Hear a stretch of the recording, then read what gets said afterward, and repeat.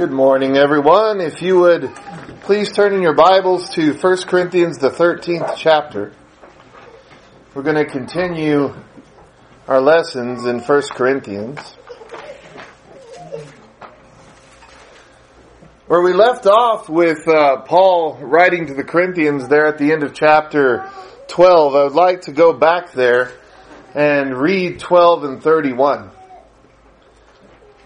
If you notice there in 1 Corinthians 12, it's 21. I wrote that wrong. There's no 31 there. In 12:21, it says, I'm in the wrong, it is. I'm in the wrong place. You're in the right place. I'm in the wrong place. There we go. Notice what Paul says to the Corinthians. He says, "But earnestly desire the higher gifts, and I will show you a still more excellent way." Interesting that he would be telling the Corinthians, whom he just told, that they should not be lifting one gift above another, should not be dividing over the fact that some people can do some things and others cannot. I think it's interesting that now at this point, I think we often get confused. He's saying, but desire the higher, the greater gifts. It's just interesting that he's saying that. Earnestly desire the higher gifts, and I will show you still a more excellent way. And I think that's just because of the fact that there are bad Bible divisions in your headings. He's not really finishing an idea there. He's still continuing with it. He's telling them that your divisions are wrong. The things you're concentrating, you shouldn't be concentrating on. And now he tells them there's something higher, something greater that you should be desiring. And he tells them that he is going to show that to them. So Paul's point is not ending. The promise is something that he's giving right there at the end of our Bibles in chapter 12. And now it's going to be introduced, and that is the introduction rather to what he's talking about in chapter 13. And so when we read chapter 12 and verse 31, we should look at that and say, okay, now Paul is going to give the exposition of that. He's going to give the explanation of what he said there in 12:31 in chapter 13. I think that's the proper way to look at this section of the letter. And so we're going to see what Paul is demanding. He's telling them they should earnestly desire higher gifts, and he's going to show them what that is. And that's just an incredible proclamation. What could possibly be better? What could be higher? What could be greater than the ability to speak in tongues? What could be higher? What could be greater than the ability to prophesy? I mean, this is an amazing transition here. What could be better than knowledge? What could be better than healing? What could be better than interpretation? What could be better even than the apostleship itself that Paul practices, that he talks about there? What could be better than that? All of these people that God has given ability to so that they could play their part and be the member that they need to be and support the body. What could possibly be greater than that? So let's look at chapter 13 and the first 3 verses then. Paul says, "If I speak in the tongues of men and of angels, but have not love, I'm a noisy gong or a clanging cymbal. And if I have prophetic powers and understand all mysteries and all knowledge, and if I have all faith so as to remove mountains, but have not love, I am nothing. If I give away all that I have, and if I deliver up my body to be burned, but have not love, I gain nothing." I hope that we read that very carefully. Because Paul is saying even miraculous spiritual gifts, those very things that are dividing the brethren in Corinth, are nothing. if they're not used for the purpose of loving one another, if they're not used in the love of God, in the love of one another, in the love of glorifying Him, it doesn't matter that you have them. It doesn't matter that you were blessed with them. It doesn't matter that you execute them properly and greatly. It's nothing.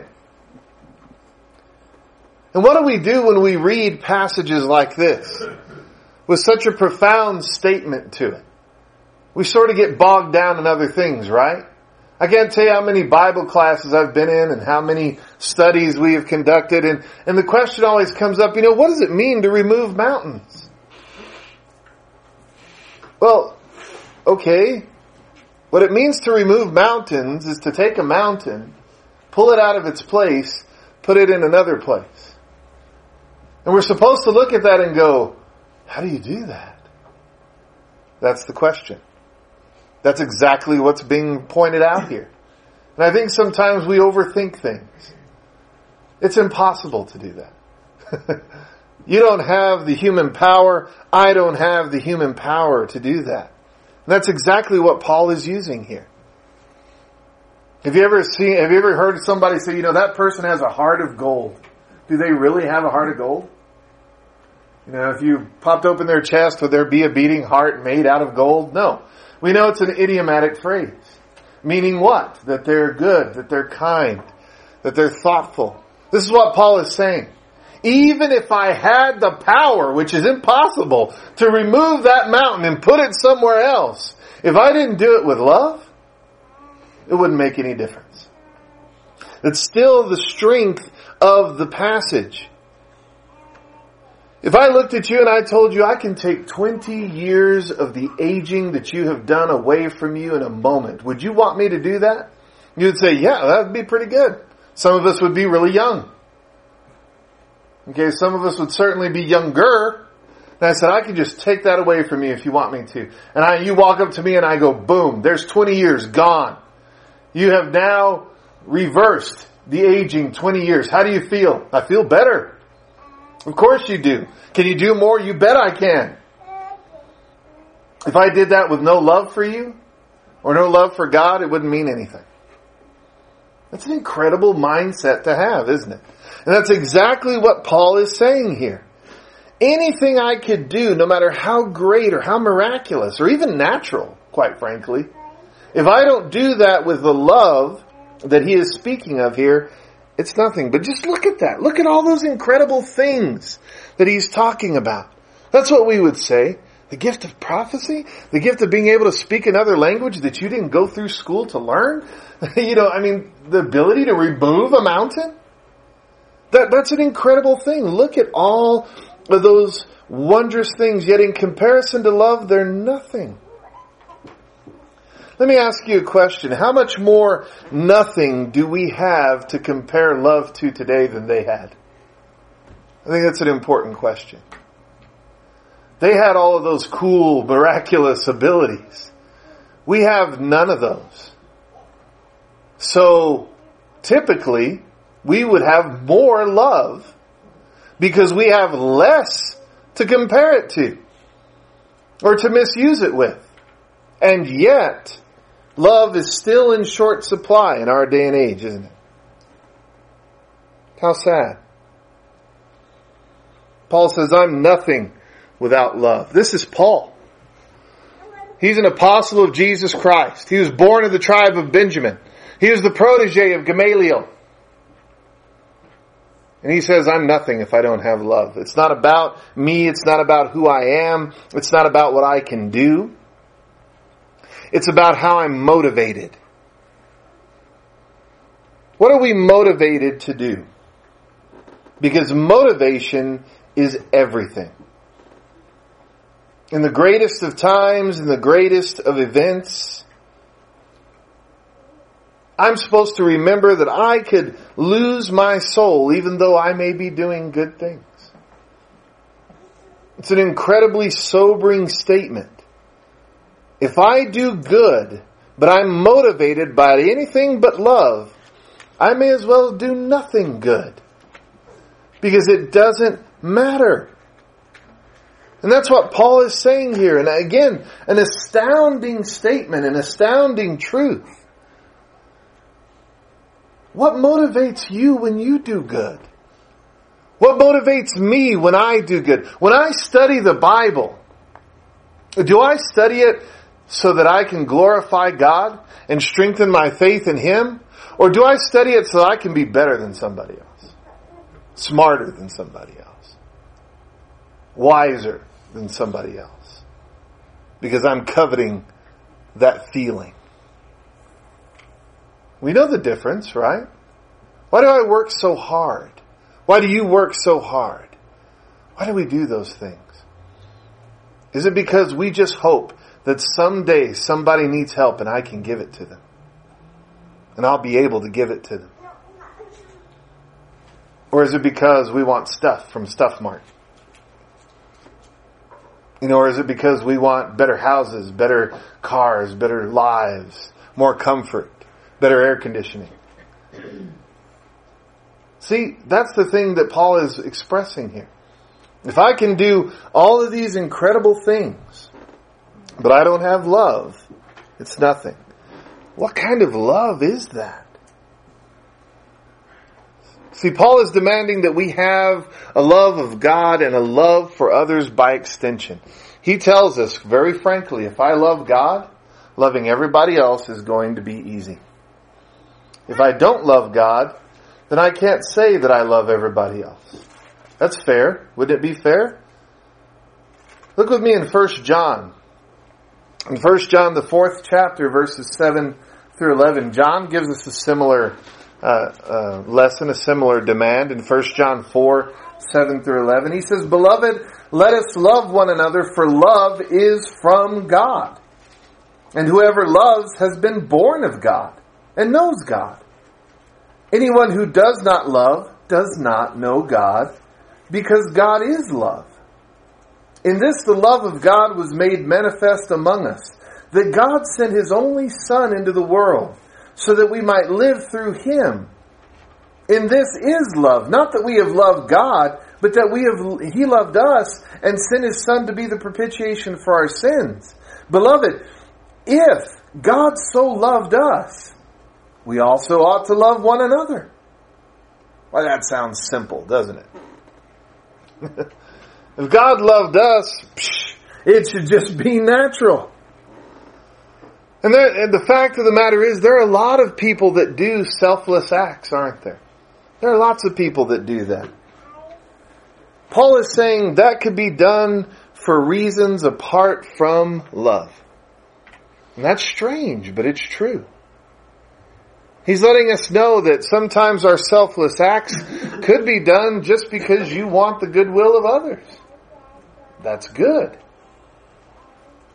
Selfless acts could be done just because, I always think about these kids in school. When I see them in school, if they're in the National Honor Society or they're in some kind of a club or organization, they have to do a certain amount of public service every semester to stay in that organization.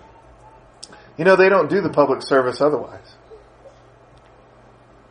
Why did they do the public service? It was required. They get a certificate. They get more money for college, if they complete that. And we look at that and we go, yeah, that's pretty cool, right? That's pretty cool.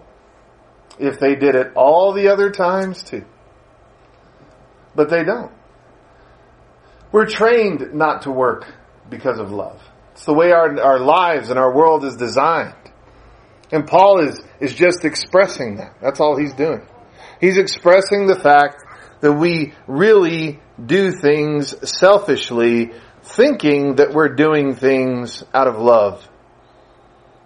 Because even if we do something for the goodwill of others, or if we do something selfishly, or we're motivated by that selfishness, that doesn't equal love of God. That's hard knowledge. That is hard knowledge. This is the stuff of real self-examination. The sobering reality check of the inspired and preserved Word of God. That's how Paul introduces love's character to us. He's going to characterize love. Let's look at that characterization. 1 Corinthians 13, verses 4 through 17. Let me get back there.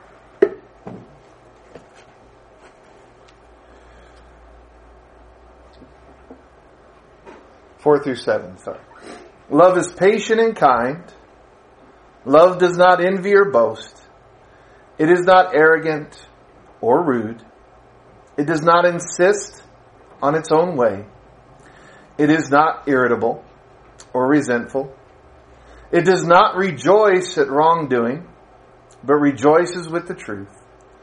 Love bears all things, believes all things, hopes all things, endures all things.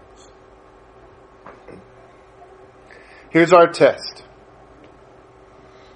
When we love someone else or we're working according to what we see as love, we read this and we look at ourselves because of this. He says there are things that love does and there are things that love will never do. Now see, for the Corinthians, they were doing the things that love doesn't do.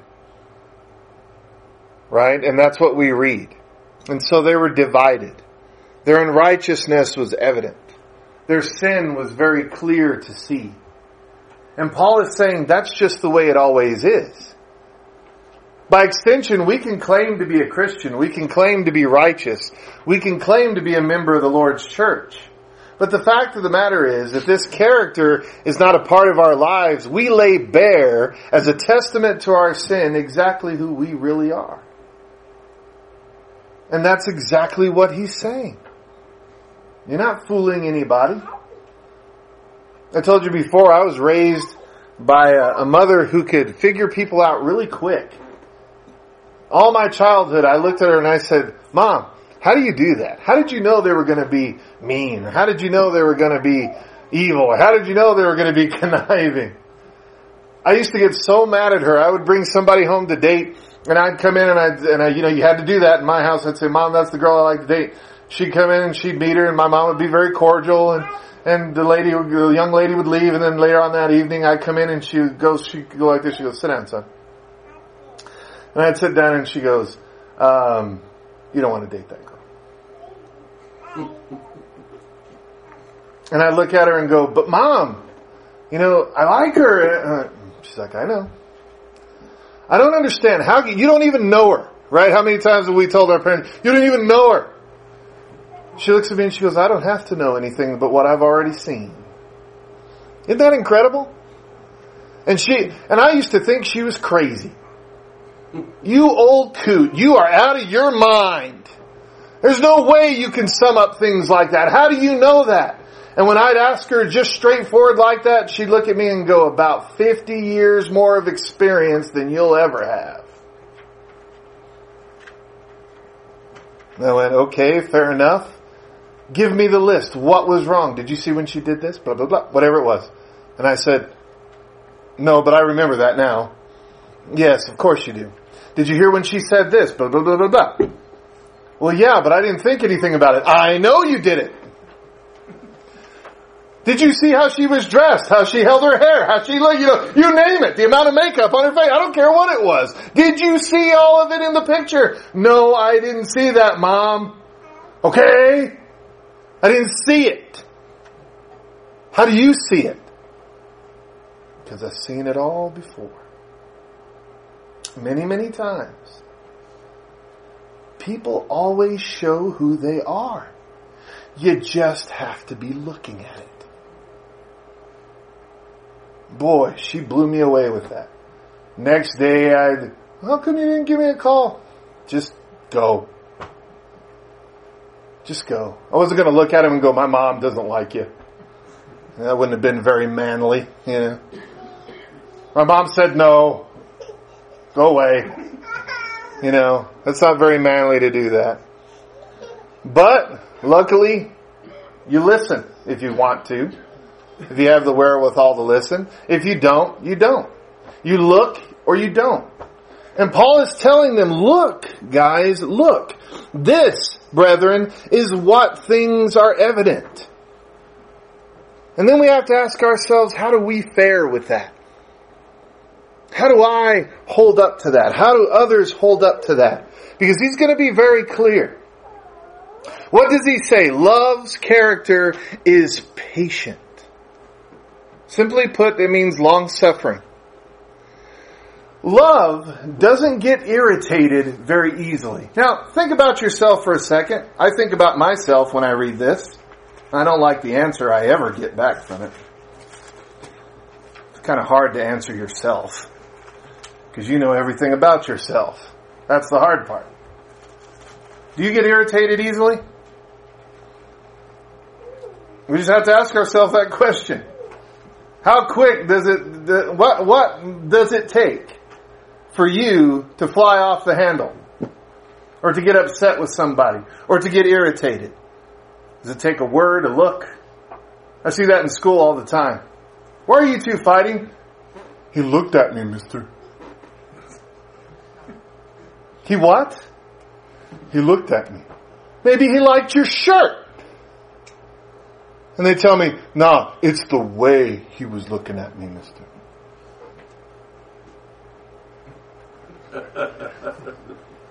And I just tell them, that is foolish, bud. Maybe you should stop looking at people. Because if you're going to get that irritated that quickly, your life is going to be very sad. Isn't Paul saying the same thing? In James, the 2nd chapter, verses 8 through 13. If you really fulfill the royal law according to the scripture, you shall love your neighbor as yourself, you're doing well. But if you show partiality, you are committing sin and are convicted by the law as transgressors. For whoever keeps the whole law but fails in one point has become accountable for all of it. For he who said, do not commit adultery, also said, do not commit murder. If you don't commit adultery, but you murder, you are a transgressor of the law. So speak and so act, as those who are to be judged by the law of liberty. For judgment is without mercy to one who has shown no mercy. Mercy triumphs over judgment. That's what James says, right? If I don't get irritable easily, I have love. If I do, I don't. End of story. Oh, but there's not just one thing. Love is also kind. Kind. Defined as the nature of being friendly, generous, considerate, affectionate. I put that parentheses up there for myself, by the way. If you think it's you, then we can start a club. That's me. James is getting used to being around my house. My sons are quite unique. I've taught my sons since the time they were young, if I say anything nonsensical or stupid or faithless or mean or sinful, you call me on it. And they do. You know, I don't sit there, because I come from a household where as a kid you shut up. I don't care if I'm wrong, I'm your dad, you don't tell me I'm wrong, you just sit down and shut up. I don't subscribe to that particular view of looking at things. Okay, so I tell them, if I'm doing something wrong, you have to tell me if you love me. Boy, they took that and ran with it. And they run with it. I tell them, if you love me, and James is getting used to it too. I see the look on his face, the right look where you're like, what? What did you just say? You want to go outside? You get that look on your face. I see that look on his face all the time. And he recovers from it. And he'll get better and better, as time goes by. But they're going to let you know if you're not making sense. They're going to let you know if you're contrary to what the Bible says. They're going to let you know if you're being an ogre. And they have no problem telling me that. Because they know, hopefully, I hope they don't enjoy doing that. They seem like they enjoy it. That would be without love as well. But the fact of the matter is that this is the character building we're supposed to have. This is kind of funny for me. When I grew up, I understood some things. I understood that men don't hug. Not manly. you know. We don't hug one another. I'll shake your hand, I'll give you the abrazo, you know, something like that, but that's it, man. That's all you get. You don't get a hug. You know. I'm no pansy. If you're having a bad day, toughen up, buttercup. Now, some people might even say, why should I be affectionate? That's a girl's thing. Why should I be affectionate? Why should I be expected to be? Paul says, because love is kind. That's why. Love is kind. Generous, considerate, affectionate. Okay. I don't want to get irritated easily, and I want to be kind. Got it. It's not over yet. Paul is just going to bring this machine gun style, one right after the other. We have to see it over and over again. Love also does not envy. That means there is a lack of competition between brethren, except in one sense. If you turn to Romans 12 and 10, Paul tells the Romans, outdo one another in doing good. That's the only exception. That's it. And that's what he teaches us. That's what we know. We see it. There's a lack of competition. Instead, there's going to be this overflowing thankfulness. What's brother so-and-so doing in a Maserati? Doesn't he know those are expensive and he can use his money much better than that? Wait a minute, they moved to a better neighborhood? What, they're not happy with the neighborhood they're in? They have to get rid of their house, move in their house, you know, all these things. Would you look at the way they're dressing? That doesn't look like they're dressing according to their paycheck. Blah, blah, blah, blah, blah, blah, blah, blah, blah, blah, blah. You know, it's funny the things that we can think and feel for one another that show our envy. I used to cry, thinking about my mom again. I used to cry to my mother and go, why are they treating me this way? Could have been my family members, could have been my friends, could have been people, you know, anywhere. And she just pat me on the back and go, honey, they're just jealous. Just deal with it. People do those things. She goes, I don't know why they do those things. They're envious. They're jealous. They think you're trying to be better than them by doing things you're supposed to do. And she goes, I don't understand it. She goes, it's just the way that they are. And the Bible tells us that's not love. That love will not envy. When others do well, when they receive blessing, we don't criticize or balk. We don't wonder how they can justify that as if you and I were the people that others had to live to be justified with. We all live only to be justified to God. That's it. Anybody else doesn't have the justification? Tough. Love does not envy in that way. Patient, kind, not envious. Boy, this is getting hard. It's getting difficult and it doesn't get any easier. Love does not boast. It's not arrogant. I'm never going to put pride on display. Whew. We have a lot of trouble with that, right? You did such a good job today. Oh, thanks. You know, I worked hard. I tried so hard to do that. You know, put in a lot of hours. I'm glad it came out the way it came out. No. No, that's not what love does. Love doesn't boast. Love isn't arrogant. Love glorifies God. And that's it. And I'm not just talking about walking around going, oh, I just give God the glory. You hear that phrase all the time. That's a denominational phrase that goes out there all the time. I give God the glory. But nothing else. You know, that's not what that means. Giving God the glory means indeed, I'm going to deflect all recognition to God and His Word. I'm not going to be boastful. I'm not going to be arrogant. And Paul says then, love is also not rude.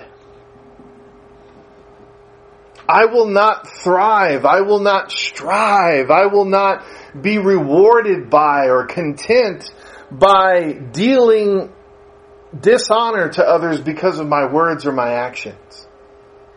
How do we do that? Why, we condescend to others. And then when we see their fallen countenance or their hurt feelings, we go, come on, I was just joking. Right? Have you ever heard that? I can't remember the proverb right now, but there's a proverb about an evil man doing evil and then saying it was for sport. Right? I can't remember the exact proverb, but we don't get to blow away the fact that we have no love for others by going, I was just joking. And we all do that, don't we? We all at one point or another will do that. But Paul says love isn't rude, period.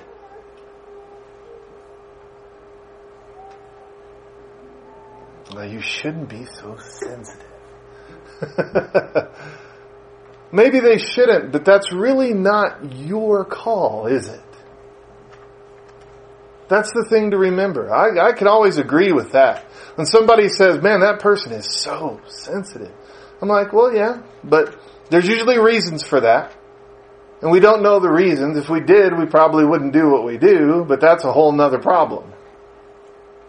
The fact of the matter is, love is not rude. And love does not insist. Right? You're going to only accept harmony between brethren. That will be the only acceptable environment. Being selfish or demanding, that's not going to be tolerated. Because the fun fact that I think it's difficult for each and every one of us to come to understand is that it doesn't have to be your way. Ever. Well, doesn't it have to be my way sometimes? No. No, the prophets have shown us this. The apostles showed us this. It doesn't get to be your way ever. We were talking about that this morning in class. If you present the gospel, if you preach it to others, you're not going to have a good day. They do not like that. Nobody likes the conviction of the Holy Spirit that you get through the Scriptures. It's just not, some do and they will become Christians. That's great. But most people, no. No. This is going to be not good for you. And we have to be acceptable towards that. Accepting towards that. Because the fact of the matter is, I don't have to get my way. You don't have to get your way. The only person's way that has to be gotten is God. And His way is clear. And we can read it and we can teach it. Because love does not insist on its own way. Love is not irritable. It's the tendency to overreact to human error. Have you ever met somebody and they did something foolish? You should have known better. I'd say that comes out of my mouth all the time for my sons. You know better than that. But the fact of the matter is that that's not the point right now. That's not the point. The point is something greater. That may be true. If you've ever lived or if you're part of any kind of a sizable family, you often wonder, wait a minute, weren't you raised by the same two parents I was raised by? How could you possibly come out this way when we had the same teaching, the same raising? How did you go that direction, which is totally contrary to your raising, to the way that you were parented? How did that happen? We're always blown away by that. But the fact of the matter is, don't overreact to it. And certainly don't provoke someone to anger because of their mistake. I'm going to tell you a little secret. Some people don't think. They just don't. Some deal with the things in their life which were just those perfect storms. Have you ever had a perfect storm? I mean, you wouldn't have normally done that or been in that situation or reacted that way, but you just did because this happened and that happened and that happened. Have you ever had those days or those weeks or those years where it's just one row of you having one challenge after another, and the end result was you looking in the mirror and going, I know better than that. It happens. So why are we going to be irritated at others? We're going to add to their embarrassment then? We're going to add to their feeling of foolishness? That's really what this word means. That's what being irritable means, not like what we talked about before. But the fact that we're going to actively pursue this. That's what that irritable means. We're going to start actively pursuing this. No, we're not going to do that. That's not an attitude of love. We're going to understand that people sometimes don't think. We're going to understand that sometimes there are the perfect storms in people's lives. We are going to understand that it's about what I can do, not about what others can do. Have you ever heard those counselors? They say that. You can't change the whole world, so the thing you're going to have to do is change yourself. That's a biblical concept. You can't change the fact that your spouse gets angry at you all the time, so you need to change something about yourself. We got to deal with this. We got to work to keep this together. They'll tell you things like that. In your friendship, in your job, whatever. You can't change the people you work with. Don't you wish you could change the people you work with? I think that every day. Boy, I wish I could change. You can't. All you can do is be the person that you must be. And love defines who that individual is and what the character of that individual is supposed to be. And look at this. Love finds no joy then in wrongdoing. I've talked to people before and they're angry. Why are you angry? Well, about 6 years ago, this person said this to me, and I've been boiling over it ever since. Happens in class. Mr. Wright, I see on your seating chart that you have me sitting next to that person. I cannot sit next to that person. Why is that? In 3rd grade, and I go, whoa. Cut that off right now. It's not 3rd grade anymore. Get your big boy boots on, sit down. This has to be stopped. This thinking has to be stopped. Because we do that, right? Have you ever been mad at your spouse or your child or your parent or friend or somebody else for something they did that's already done and it's over with and you shouldn't think about it anymore? Wait a minute, I got a whole file here. Love finds no joy in wrongdoing. I'm not happy in the stumbles of others. I'm not going to file away all of people's mistakes in case I need to. You have that juicy tidbit in the future, I think. Isn't that horrible? Love doesn't do that.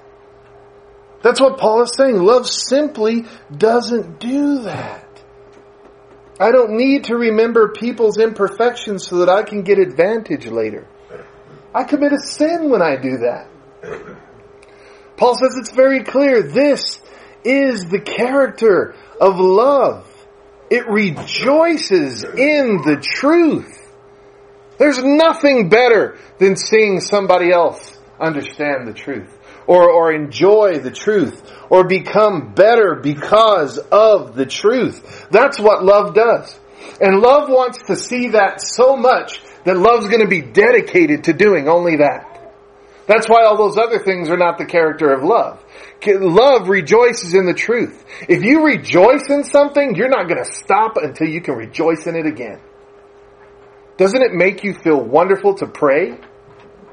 I never hear anybody say, after that prayer, I'm feeling very negative.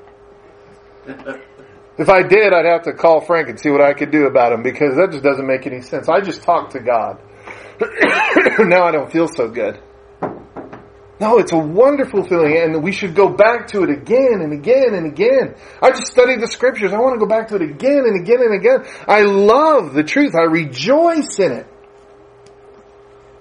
And therefore, love can bear, believe, hope, endure all things.